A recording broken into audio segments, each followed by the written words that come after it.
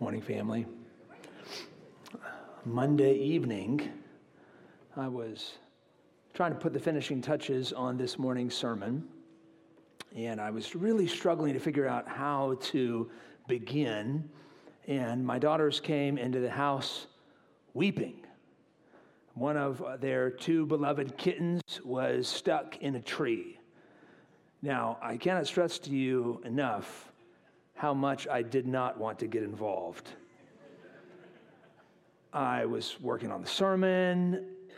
I didn't want to get involved. Their cats. Decided to go out and just take a look. And 25 feet up, approximately, is this little kitten. With my tallest ladder, I could get to kind of a little bend in the tree, but no higher. That would only get me about halfway. There was no other branches that I could climb on to get the rest of the way. I would have to unfold my ladder, get up there in that little section, the Y part of the tree, and then somehow find a way to reach up to one of those cats, and then maybe he would run away. I just didn't want to get involved. And so I told the girls, we'll just have to pray that God will keep the cat safe. It's bedtime. Go brush your teeth, put on your pajamas. It's time for bed. Eventually, I reconsidered, and I did climb that tree. I just stand on my tiptoes in that part of the tree and held a snow shovel like this until finally we were able to get the cat down. But I wonder if some of us think of God a little bit like the way that I acted towards my daughters that night. He sees our need. He sees it. He sees that we're in a miserable condition. He sees that we cannot save ourselves, and yet he doesn't want to get involved. Too busy. Maybe he just doesn't want to get his hands dirty. Maybe just doesn't want to be the go-between between where we are and where we need to be. Have you ever felt like that or thought that about the God of the universe? You need to better understand what the Bible teaches about priests. That might seem a strange thing. If you want to know how God gets involved, think about priests. That seems really strange, but the office of priesthood throughout the scriptures is one of the clearest ways where God shows us how he gets involved. If you're not already there in your Bibles, I'm going to invite you again to turn to Hebrews chapter 4, beginning in verse 14. It's going to help you if you have a Bible open on your lap in front of you as we walk through the passage together. If you're not familiar with the book of Hebrews, this was written by an unknown author in the early 60s AD, so about 30 years after Jesus rose from the dead and ascended into heaven. Someone wrote this letter to Christians to show them how Jesus is the true and better reality to which all the shadows in the Old Testament were pointing. He's better than the angels. He's better than Moses. He's a new and better temple. He gives a new and better tabernacle. On and on and on, the authors go to show us that Jesus is better. And one of the things that the author repeats over and over throughout this little letter is that Jesus is the new and better priest. So the big idea I want to show you this morning from God's word is that Jesus is the ultimate priest who stands between God and man by sacrificing on our behalf. If you want to see how God gets involved, look to Jesus as your priest. I want to ask and answer with God's help 3 simple questions this morning. What is a priest? How is Jesus the ultimate priest? And why does any of this matter? Let's just dive right in. What is a priest? Our text gives a really clear summary of the priesthood in Hebrews chapter 5, verse 1. Listen to the text. For every high priest chosen from among men is appointed to act on behalf of men in relation to God, to offer gifts and sacrifices for sins. I want you to notice three really simple things about what a priest is from this simple verse. First, priests are appointed. You see that? Every high priest is chosen from men, among men is appointed. But who does the appointing? Did priests run for office and get yard signs together and start a political campaign? Were they appointed by kings, like a Supreme Court justice is appointed by a president? The text actually tells us in verse 4, no one takes this honor, the honor of being a priest, for himself, but only when called by God, just as Aaron was. Aaron was the very first high priest in the Old Testament, the Mosaic Law. He was Moses' brother, and he was appointed by God. And every priest after Aaron comes from Aaron's tribe, the tribe of Levi. They're all appointed by God.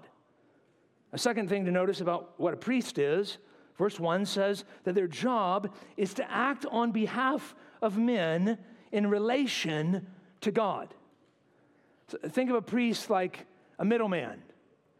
He's a mediator. He stands between God and man. God is holy. We are not. What bridges the gap between the holiness of God and the sinfulness of man? The answer in the Old Testament is priests. They're the ones that represented God's people before God and represented God to his people. They were the middlemen. They were the mediators. They stood between God and his people. How do they do it? Again, verse 1 answers that they did it by offering gifts and sacrifices for sins. If you're familiar with the Old Testament, you know that the Old Testament is filled with these sacrifices. Usually these are bloody sacrifices involving an animal dying as a substitute. Hebrews chapter 9 tells us that indeed under the law, almost everything is purified with blood, and without the shedding of blood, there is no forgiveness of sins. The office of priesthood really, in a way, goes all the way back to the Garden of Eden. When Adam and Eve sinned against God, God himself comes to them as a great high priest, and he kills an animal, takes its skins, and covers over Adam and Eve.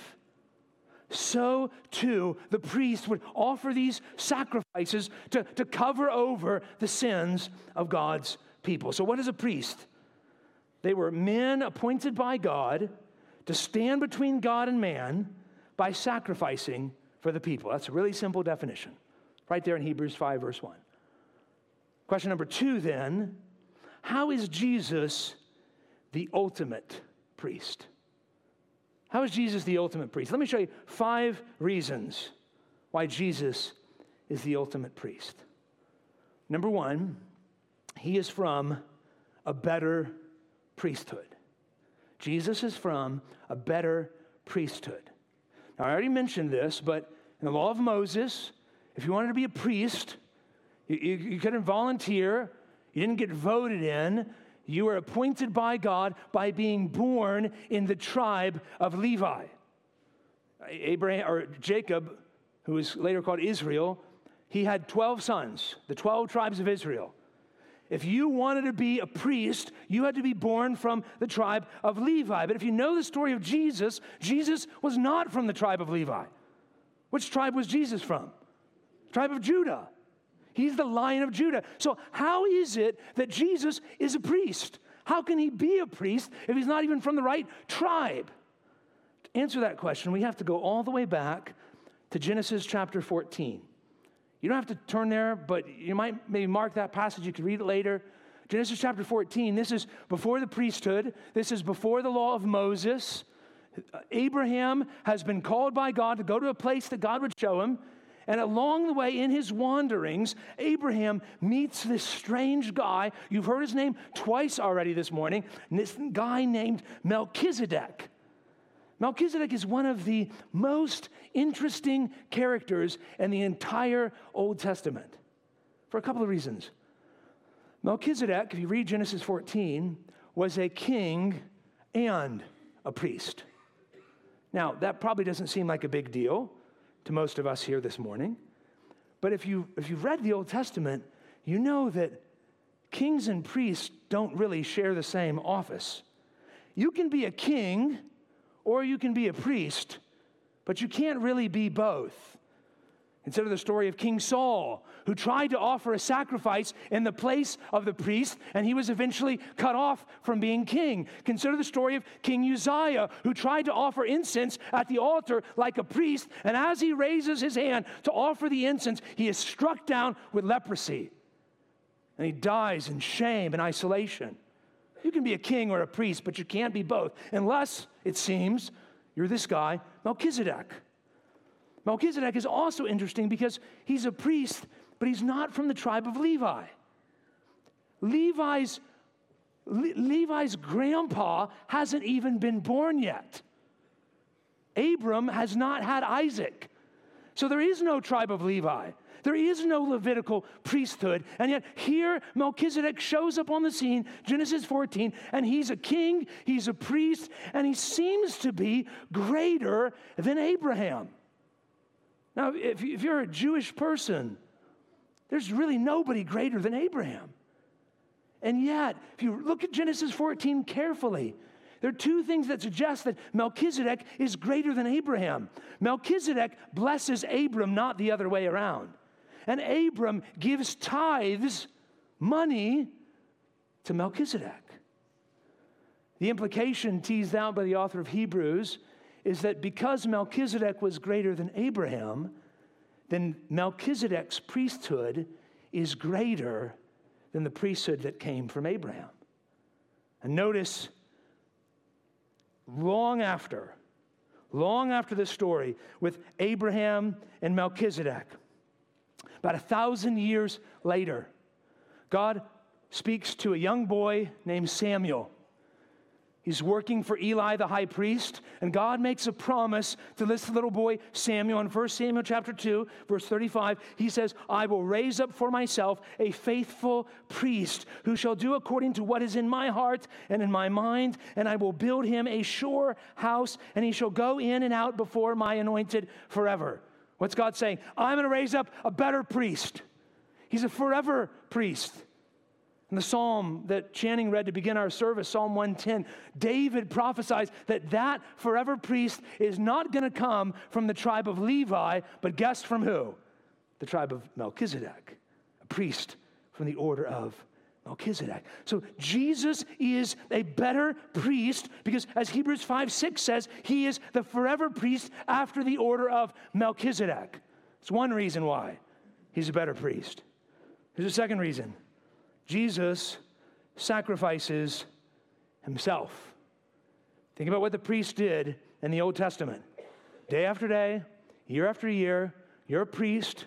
Your job is to take a cute, cuddly little lamb or bull or a goat and slaughter it, sprinkle the blood on the altar so that the sins of God's people can be covered over and over again. They're sacrificing animals. What does Jesus do? Jesus does not come and sacrifice an animal. What does he sacrifice? He sacrifices himself. So, dear friend, this is what Jesus is doing on the cross. Jesus is not dying as a hapless victim.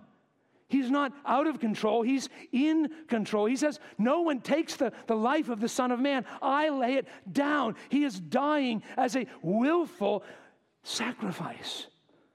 He's better than any other priest because he sacrifices himself. He's not only the great high priest who makes the sacrifice, he is the Lamb of God who is the sacrifice. And because of who Jesus is, his self-sacrifice is actually able to pay our sin debt. He is the eternal Son of God, and he is without sin. That's the point that the author of Hebrews makes in chapter 4, verses 14 and 15. He says, since then we have a great high priest who has passed through the heavens, Jesus, the Son of God.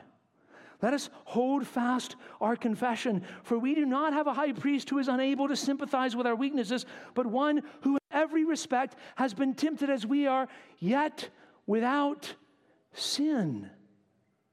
Jesus sacrifices himself, and his sacrifice can pay your penalty because he is God and he is sinless. Now, that's glorious good news. And yet, have you ever noticed the human heart can take what's good news and twist it and turn it into bad news? Right? We can do that with this. You, in your own heart, can sometimes hear Jesus is the Son of God. He's glorious. He's massive. He's bright. He's beautiful. He's sinless. You hear all that and you say, he is too great for me. I can't approach him. He's too beyond me. I'm too dirty. I can't approach him. That's the exact opposite of what the author of Hebrews is trying to get us to do. The entire Roman Catholic Church came up with different lesser mediators that we could go to. Don't go to Jesus, go to the Virgin Mary, or go to the saints, or go to an earthly human priest, because Jesus is too much. He's too great. We Protestants can do the same thing whenever we distance ourselves from Jesus because of our shame. So how do we deal with that? We remind ourselves that Jesus is a better priest because, number 3, he is perfectly sympathetic. Jesus is the perfectly sympathetic priest. My dad grew up a Roman Catholic, and in his hometown in Willimantic, Connecticut, the priest there, the parish, was the town drunk. He wasn't very sympathetic to the needs of the people in his town. Perhaps you've looked at earthly priests, earthly mediators, and you've said, they can't relate to me. In our sin, we are tempted to think that Jesus can't relate to us either. And yet, verse 15 is clear that he is sympathetic. Let me state verse 15 positively. Jesus is able to sympathize with our weaknesses because in every respect, he has been tempted as we are, yet without sin. Jesus is not like the world-class surgeon who knows how to operate on your body but has zero bedside manner. Jesus is not like the renowned scholar who cannot communicate to lay people. Jesus is both, get this, both totally sinless and perfectly sympathetic. He's both. Some of you hear that and you're skeptical. And you think, Jesus can't be perfectly sympathetic. He doesn't know what it's like to be tempted like I'm tempted. He's sinless. He's a Boy Scout. He doesn't know what it's like. How can Jesus truly understand me if he doesn't know what it's like to sin? C.S. Lewis has a beautiful response to this. In his book, Mere Christianity, he says this: a silly idea is current that good people do not know what temptation means. This is an obvious lie. Only those who try to resist temptation know how strong it is. A man who gives in to temptation after 5 minutes simply does not know what it would have been like an hour later. That is why bad people, in one sense, know very little about badness. They have lived a sheltered life by always giving in. We never find out the strength of the evil impulse inside us until we try to fight it. And Christ, because he was the only man who never yielded to temptation, is also the only man who knows to the full what temptation means, the only complete realist. Dear brother, sister, friend, Jesus knows temptation 10 trillion times better than you do. How often do you give in? How often do you fight for a minute or two or not at all? And Jesus spent his entire life fighting sin and never once giving in. And some of you might respond yet again and say, okay, Jesus might know temptation better than me, but he doesn't know the weight of sin and shame like I do. Jesus never sinned, and so he doesn't know what it feels like to fall miserably short and be absolutely collapsing under the weight of shame and sin and to feel that on his shoulders. Dear friend, he knows it better than you do. For on the cross, what did Jesus do but bear your sin and shame? Do you see? He is perfectly sympathetic. So you can go to him. The fourth reason why Jesus is a better priest is because he offers the final sacrifice. Final sacrifice.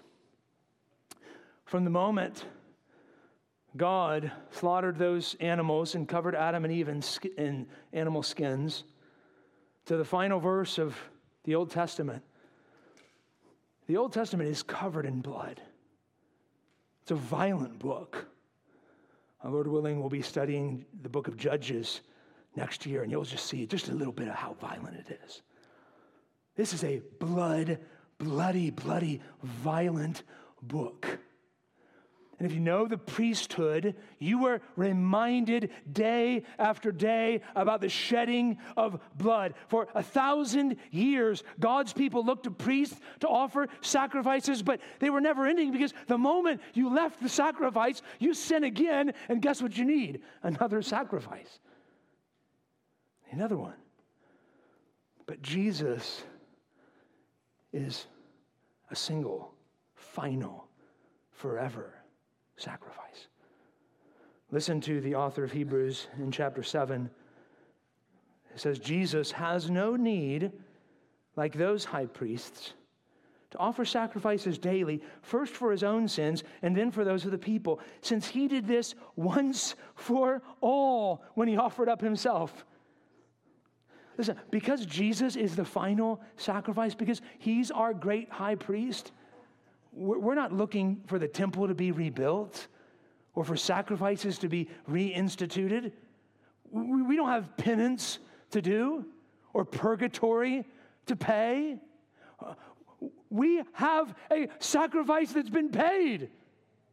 As we said a few weeks ago, we looked at Jesus on the cross in Matthew's gospel. Every ounce of wrath that God's people deserve was fully, finally, and forever paid by Jesus on the cross. Finally, Jesus is a better priest because Jesus is alive. Now, if you read the Old Testament and the New Testament too, you'll find all sorts of priests. Some of them famous, some of them infamous. Priests like Aaron, Eleazar, Phinehas, Eli, Zadok, Caiaphas. Do you know what all those priests have in common? They're all dead. They're all dead. And so too with every other priest except one. Listen to Hebrews chapter 7 again. Verses 23 to 25, the former priests were many in number because they were prevented by death from continuing in office. But he holds his priesthood permanently because he continues forever.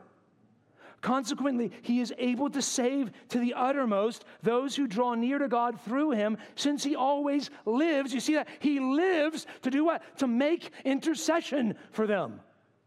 Jesus performs his priestly duties in two states. In his humiliation, his life on earth, Jesus was our great high priest when he became the ultimate sacrifice and died on our behalf. In his exaltation in heaven, how is Jesus functioning as our priest? He's praying for you. That's what making intercession means. Jesus is praying for his people now. In his book, Gentle and Lowly, Dane Ortlund asked this question: who is Jesus? In those moments of spiritual blankness, not who is he once you conquer that sin, but who is it in the midst of it? His heart is such that he stands and speaks in our defense when we sin, not when we get over it. Christian, if you can really grasp that, it can change your life. Jesus ever lives to make intercession and pray for his people. And when you're wandering, Christian, Jesus does not say, you know what, I'm going to pause for a little bit about praying for so-and-so because right now she's just really made a mess of things. Let's wait until she fixes things and then I'll pray for her. No. Jesus, with his nail-scarred hands, stands before the Father, even as you wander, and he pleads for you. Father, don't let this one go. Father, don't stop working on her. Father, see my hands. He belongs to me. She belongs to me. He's pleading for you. That is glorious good news. Jesus is the ultimate high priest. Final question we want to ask this morning is, why does this matter? What impact should this have on my day-to-day life, knowing and understanding that Jesus is the great high priest? Let me suggest 2 responses. Number 1, both of these are clear in our text. Number 1, we must persevere together. Look at verse 14 of chapter 4. Because we have a great high priest who has passed through the heavens, Jesus, the Son of God, let us hold fast our confession. Because you have a high priest, and his name is Jesus, hold fast your confession. The word confession there is not talking about an apology. It's talking about what you believe. Think like a confession of faith. So hold fast to the truth that you believe. Persevere because Jesus is a great high priest. I want you to notice, verse 14 is pretty clear that we're supposed to do this together. Let us hold fast our confession. Dear professing Christian, you cannot cling to Jesus without clinging to his people. I want you to hear me. You cannot cling to Jesus without clinging to his people. You say, why not? He says, I am the head and the church is my body. You can't cling to a decapitated head. You cling to the whole Christ. That's him and his people. We're called to persevere together. We need each other. So how do we do this? How do we do it? If you're a Christian, the Bible tells us that you're supposed to function as a little priest.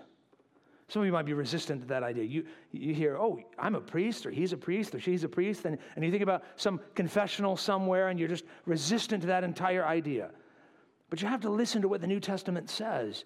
And the New Testament is clear. This is in 1 Peter. It's a couple of times in Revelation. It says that we are a priesthood. Listen to 1 Peter chapter 2, verse 5. You yourselves, talking to Christians, like living stones, are being built up as a spiritual house to be what? A holy priesthood, to offer spiritual sacrifices. We're not offering animal sacrifices, but spiritual sacrifices acceptable to God through Jesus Christ. So how do we persevere together? By functioning as little priests, by following Jesus' example. So how do I function as a little priest? Again, do I need to set up a confessional booth? Do I need to be like Lucy and Linus, and set up a little psychiatric help, 5 cents. With inflation, we'll say it's $50. What do I need to do? Well, here's a couple of things. We function as little priests when we pray for each other, like Jesus prays for us. If Jesus ever lives to pray for you, Christian? Shouldn't a big part of your life be praying for each other? One really simple way you can do this, if you're a member here at PBC, is get one of our directories and make it a commitment. Maybe in the year ahead, I'm gonna pray through this directory during my quiet time. Maybe I'll just pray for one name a day. Maybe I'll try to pray for a page a day or a page a week or a page a month. But to make it a commitment to pray for God's people because Jesus is praying for you. If we're going to pray well for one another, we need to know each other, don't we? So it's going beyond just simple prayer, God bless so-and-so, amen. What are their needs? To do this, we have to actually get to know each other and each other's needs. For years, PBC has prioritized the value of the church being a family. Long before I was your pastor, the slogan at Poquoson Baptist Church was, feels like family. And I've watched you over the years as we've done things like implement small groups. I've seen some of you and heard several of you say, I've known you for decades, but now I know you. Why? Because I made a commitment to spend time with you once a week for 2 months. A little thing, something like a fellowship group. That little thing can yield massive dividends to helping you know and love and be a faithful little priest to the men and women in your church family. Another really simple thing you can do is learn to talk a little bit less about you and ask a little bit more questions about them. How are you doing? How can I pray for you? Another thing that priests do is they sacrifice. Now, we are called not to sacrifice in a temple for each other, but we do sacrifice for each other, don't we? Why? Because Jesus has sacrificed for us. So what sacrifices do we make for one another? We love one another. We weep with those who weep. When one of us dies, we go to a funeral and support each other. When it's a loved one, someone I didn't even know, we prioritize that as a church so that we can love that person and weep with them as they weep. What may be even harder is to rejoice with those who rejoice. To hear that my sister is expecting a baby when I've been expecting a baby, praying for one for years, and God hasn't given me one, and still rejoicing for her anyways. To rejoice when he gets that promotion and you still struggle in that job. When she finds a husband and you don't.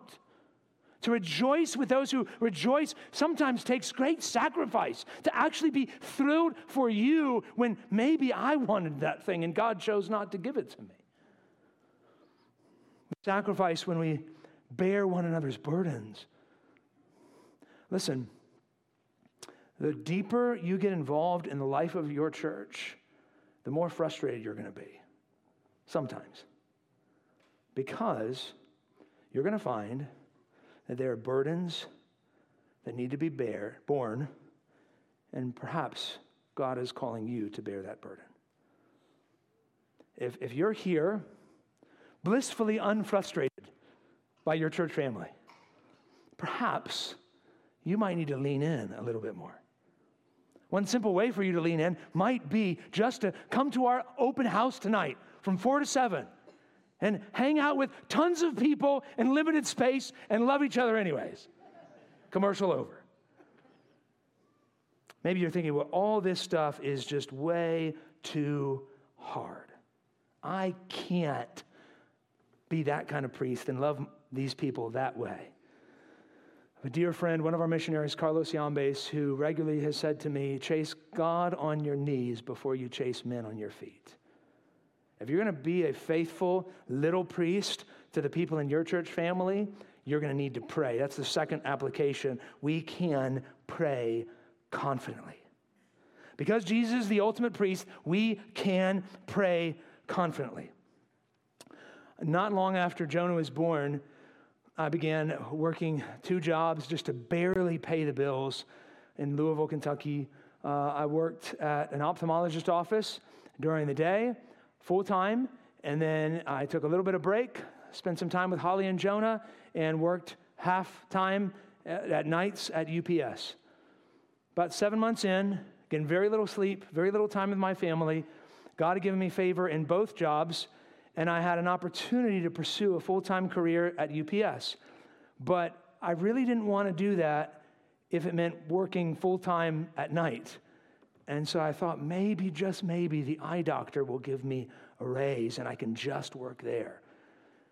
So I had to meet with him and request a pretty big raise.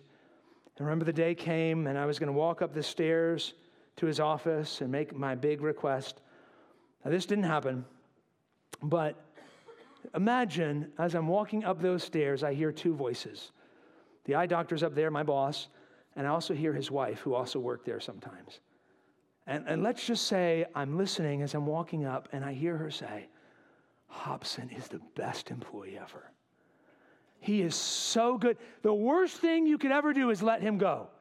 Whatever he needs, give it to him. Now, let's just say that happened. It didn't. Let's just say that happened. And I listen for a minute. She comes down. I woke up to talk to the boss. What's that going to do for my confidence? To hear her interceding for me is going to fill me with absolute confidence to ask big. Great Scottish pastor named Robert Murray McShane said, if I could hear Christ praying for me in the next room, I would not fear a million enemies. Yet the distance makes no difference. He is praying for me. Listen to Hebrews 4:16. Because Jesus is our high priest, let us then with confidence draw near to the throne of grace, that we may receive mercy and find grace to help in time of need. One of the biggest differences between Jesus' prayer for us and my imagined scenario is at the eye doctor, his wife was pointing to me. But Jesus is not pointing to our greatness, but his. Not to our skills, but to his scars. This is the price that I paid for her, Father. This is the price that I paid for him.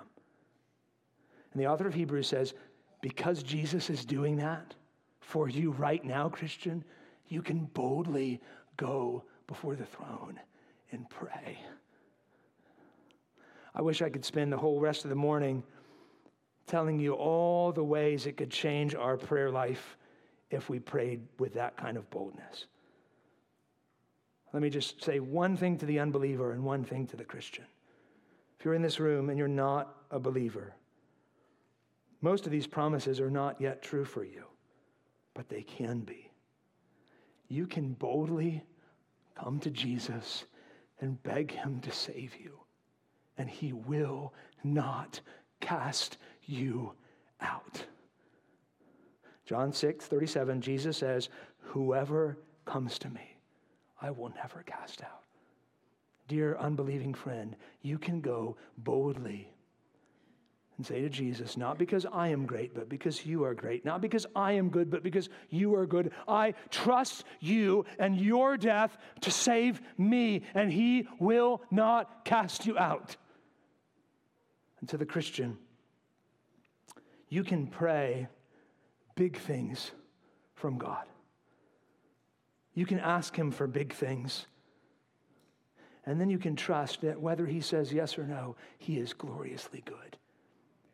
Because the Father that you're praying to is hearing your prayers and also the prayers of his beloved Son for you. All that's true because Jesus is our ultimate high priest. Now, I told you that I rescued our kitty on Monday night, but I didn't tell you what changed my heart and led me to get involved. After I told the girls to get ready for bed, something happened that caused my Grinchy heart to grow 3 sizes that night. I heard the tears of my beloved daughters. Something strange happened.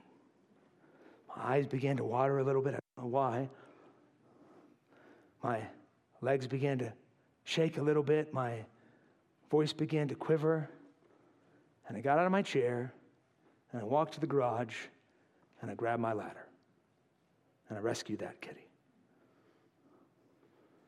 Now, you and I are a lot like that kitty stuck in a tree. We don't have a lot to offer, and we really deserve to face whatever consequences come our way. But when the Father looks upon his beloved Son, our great high priest, and he sees his suffering, he loves us.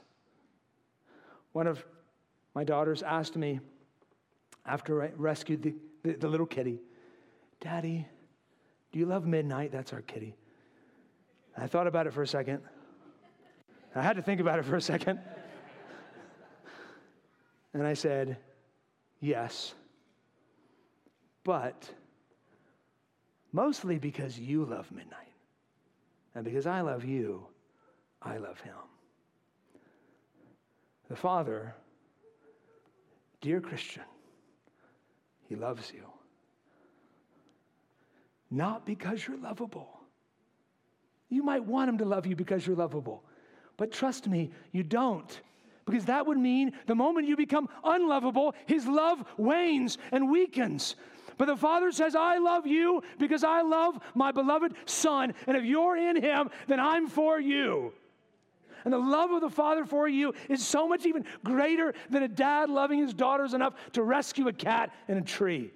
Because the Son does not love us first or more than the Father. Christian, there was never a time when the Father didn't love you. It was the Father's love that caused him to send the Son. Not because you are good, but because he is.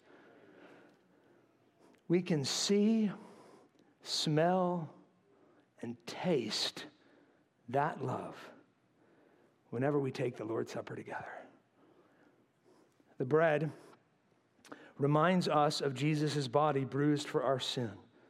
We were so evil that Jesus had to die for us.